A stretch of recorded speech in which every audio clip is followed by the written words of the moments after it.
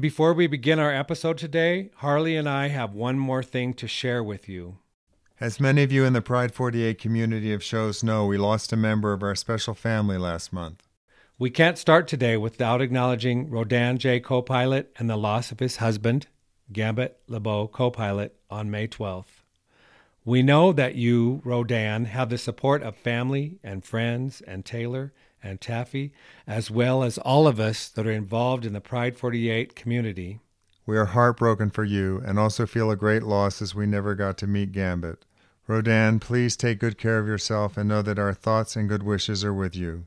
Also, thank you for courageously sharing your story and your experience of all that you had to deal with regarding Gambit's hospital stay and passing. I know that will help us as well as many other people. Thank you.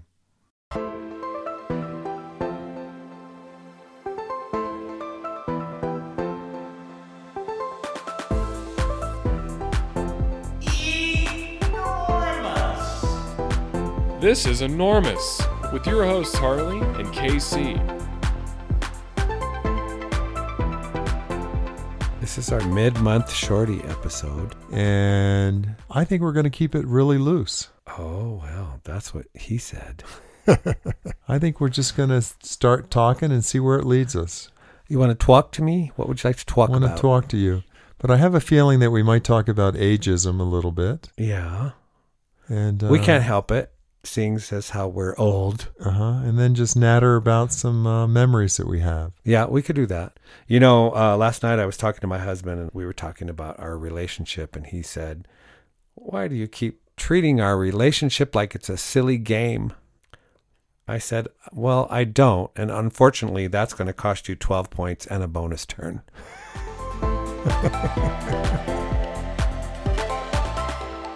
One time I sang in a wedding outdoors. They put a grand piano, a shiny black grand piano, a baby grand, in a like gazebo, a wooden gazebo. Right.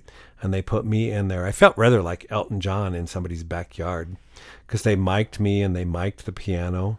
And here I am in this shiny black piano. It was a Yamaha, I think, which they make. It's very nice. It was a very nice piano. Yamaha's a good piano. Yeah, and can you believe that? They moved it outdoors into the backyard, Wow. into this gazebo, so I could play the piano and sing for this wedding. So Do you play the piano So I do.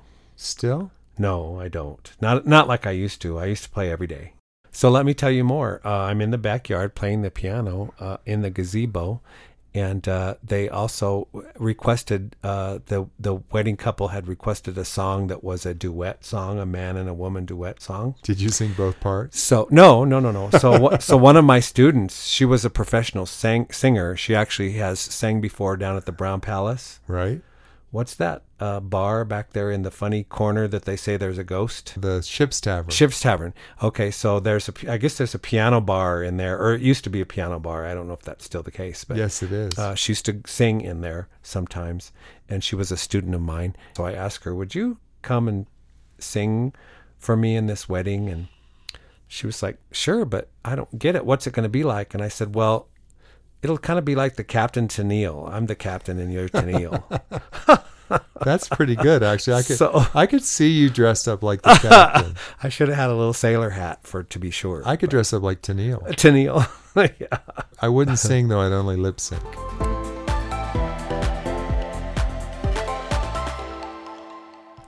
Do you remember the Bette Midler movie? I'm trying to remember what it was called, but she sang a song, "Go into the chapel and we're Yes. gonna get married." Yes. And she was dressed half groom, half bride, and she switched from one side to the other. Right. Do you remember that? What was that?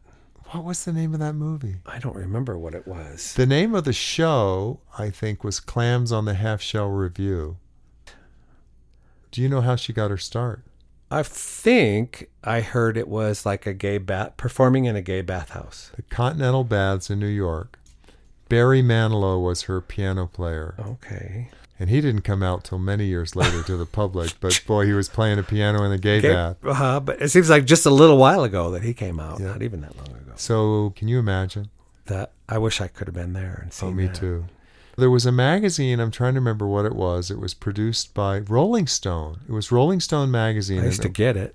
It was a large format Yes. magazine. Do you remember that? Yes, I got it. Yeah. And there was an article in there about Bette Midler. This must have been 1973, maybe, performing in the gay baths in New York. And her first album had just come out, The Divine Miss M. Oh, yes. Mm-hmm. And it was a big hit. I bought it in compact disc. No, it wasn't compact disc. I Not lied. then. I bought it in cassette. It would be cassette or an 8-track even, maybe. So back in 1973, I drove a 1971 Volkswagen Campmobile Oh, how nice. with a pop-up top. I never had sex in it. No? No, even though I had the opportunity and there was a bed in the back and a pop-up top with a cot in the top, a camp cot in the top. I can't believe you had that. You never told me you had a... Yeah, it was a my Volkswagen parents, but they before. let me drive it. Yeah, nice. So I put a cassette player. I hid it in the glove box. Just a portable one. A portable one. Okay. No, it wasn't a portable one. It was an installed Oh, cassette deck. but you installed it in the glove box. Right. Instead of putting it where the radio went, because I Yes. didn't want to alter the vehicle, Yes. I put it in the glove box. Okay, smart. And I bought 2 cassettes. My first 2 cassettes. One was The Divine Miss M by Bette Midler. The other one was James Taylor, Mudslide Slim, and The Very Blue nice. Horizon, I think.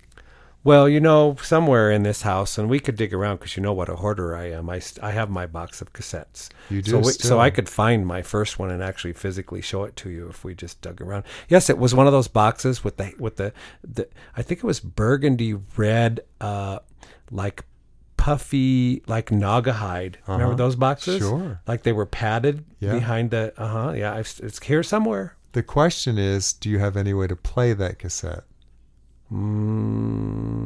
I think so. Yes. Because you could show me the cassette, Yes. but if you can't hear it, Right. it kind of loses its impact. I feel like I may have bought, I don't know, Steve Winwood or something. Might have been my first cassette for The High Life or something. something like that. Yeah. I'm trying to remember what his album was called. Had a Volkswagen. Was my first car. It was a fastback. Really? So not the Beetle, but the one with the sloping back into it. Yeah. Was my first car. My first car was a 1963 Volkswagen Beetle. Wow. I think my fastback was a 67. Wow. But it was old when I had it. It wasn't like I got it in 1963. Yeah, no. Same for me. My uncle worked at the Volkswagen dealership in Storm Lake, Iowa. I'll just call out the place. That's Yeah, okay. I may be old, but I'm not that old. Yeah, me too. Same. So I have a question for you. Yes. As an older gay man, because we're both older gay men, We are? do you feel like it's an asset or a detriment To be what? To be to older? life, to Or- your oh, enjoyment of life? To be older? Yeah. Well, yes is the answer to that. It's both of those things. Sometimes it's an asset, and sometimes I don't know if we'll say detriment. That sounds pretty deep down in the hole of despair. Detriment. But I would say sometimes it's great, and sometimes it's not as great. So when is it great? When is it great? Yeah. There are some times where people appreciate you, enjoy you, respect you for your knowledge, want to hang out with you. Is that gay people or straight people that have that perspective? Both. I've had both, really. Okay. Yeah. And of course, then there's a crossover for me that might not be fair because of being a teacher. I would have a lot of young boys that I knew were gay. I mean, I'm the teacher, so we didn't Sure. go there in that, but I knew that.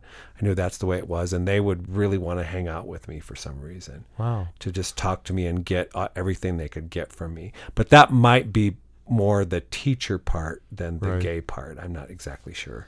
Do you think that there is so much of an emphasis on sex within the male gay community that when younger gay men interact with older gay men, they just automatically assume that the older gay man wants to have sex with them? I think there is that assumption quite frequently. Do you think that makes the younger person sort of standoffish? Yeah, Or I was going to say afraid, but not afraid, but no? like guarded, like maybe. Right. Because they might think, ew, ick. I can remember an experience fairly recently within the last year when I was at Sweet. Okay. And there was quite a nice, friendly bartender. And he brought me a drink, and we chit-chatted for a brief amount of time. And then he became very standoffish. Oh. And my feeling is that he thought that I was interested in him sexually. Okay. And so he wanted to distance himself then.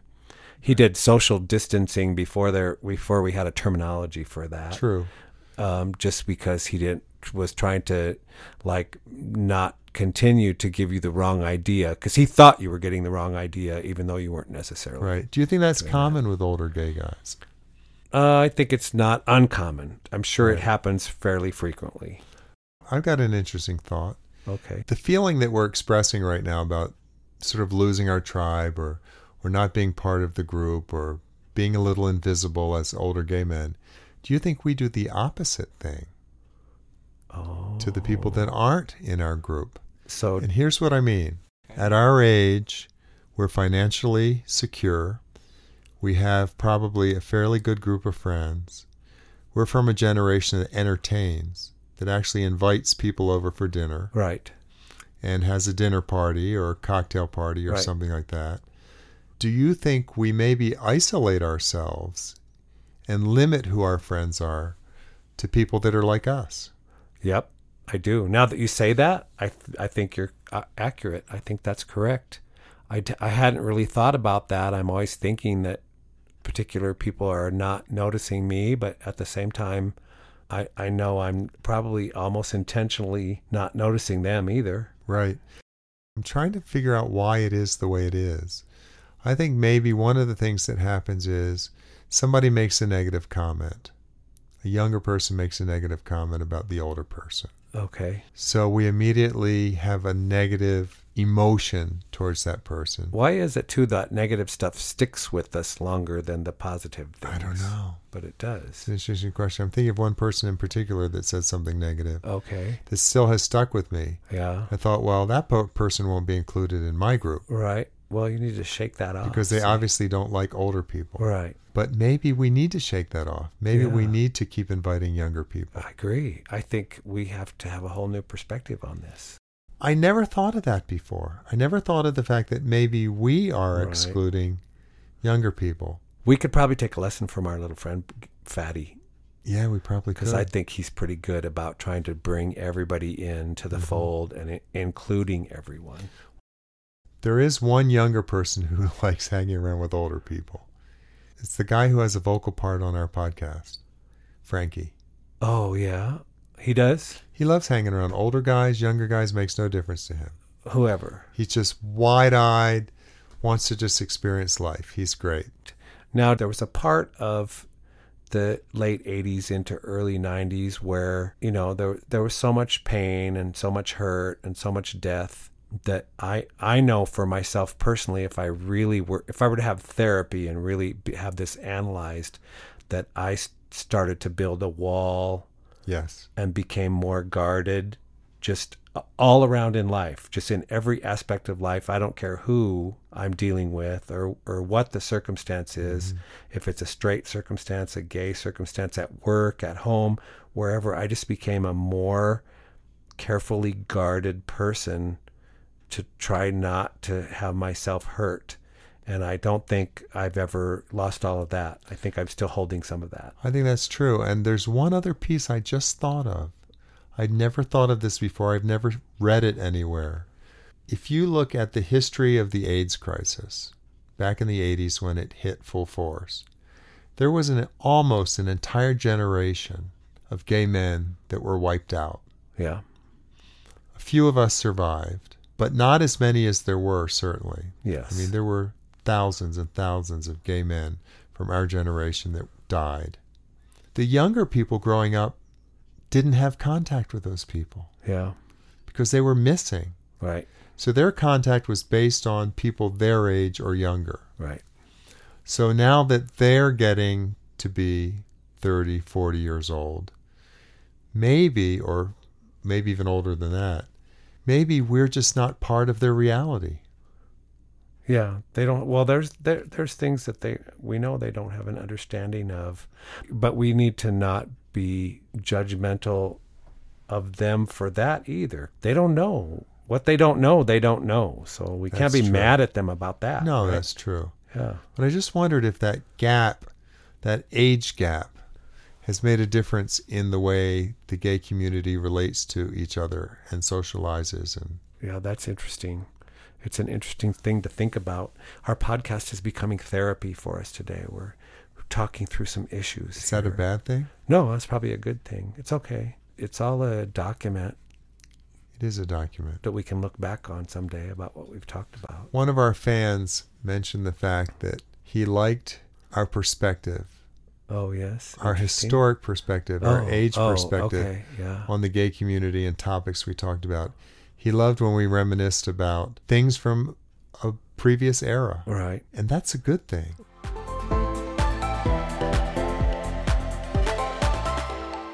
I need to smile more. That's what I think.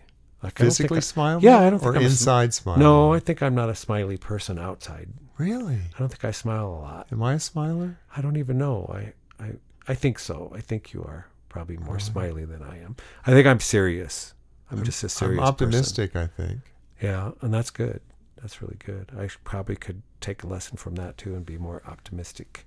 I don't know. We all are different in different ways. We all have our strengths and weaknesses, and I think life is about trying to improve ourselves. Right. It's not easy, but nobody said it's going to be easy. Yeah. And my grandma used to tell me when I would tell her that when I was a little kid, and I would tell my grandmother who took care of me all the time, that's not fair. She would say, well, life isn't fair. And if your mama told you life was fair, she lied to you. Yeah. That's what she would tell me. My grandma really? told me that more than once. Wow. Yeah. You know what I would like? When I die, I would like to feel like I was a better person than I was when I got on this planet. Okay. Yeah. And I would like to feel that I touched people's lives in a way that was memorable. Right. And I think that would make me happy. That's what I loved about teaching younger people. Sure. Well, and older people too. My teaching, I had all ages, but more younger people than older people. That's what I liked about it. And I thought if I don't teach them anything, I'm going to leave them with just being a good person, an accepting person, a happy person, just that thing that you just said. Yeah.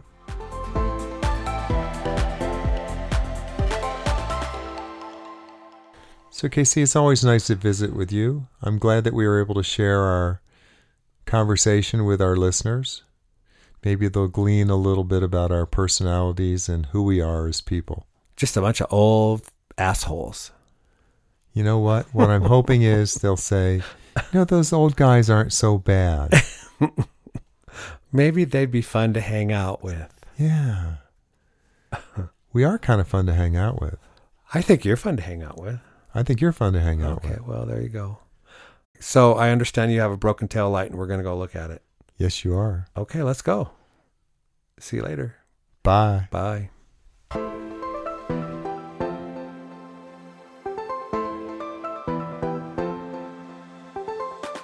Do you have questions or comments for us? Do you have a topic you would like us to discuss? Reach us by email at enormouspodcast@gmail.com. Leave us a voice message at 303-351-2880. You can also follow us on Facebook at Enormous Podcast and on Twitter at Enormous Pod. Our Instagram is enormous_podcast. And don't forget to subscribe on Apple or wherever you find your podcasts. Until next time, remember to be kind and, like us, keep it enormous. Enormous! Just enormous! This show is part of the Pride 48 Network. Find all the best shows under the rainbow at pride48.com. Are you finished? Not yet.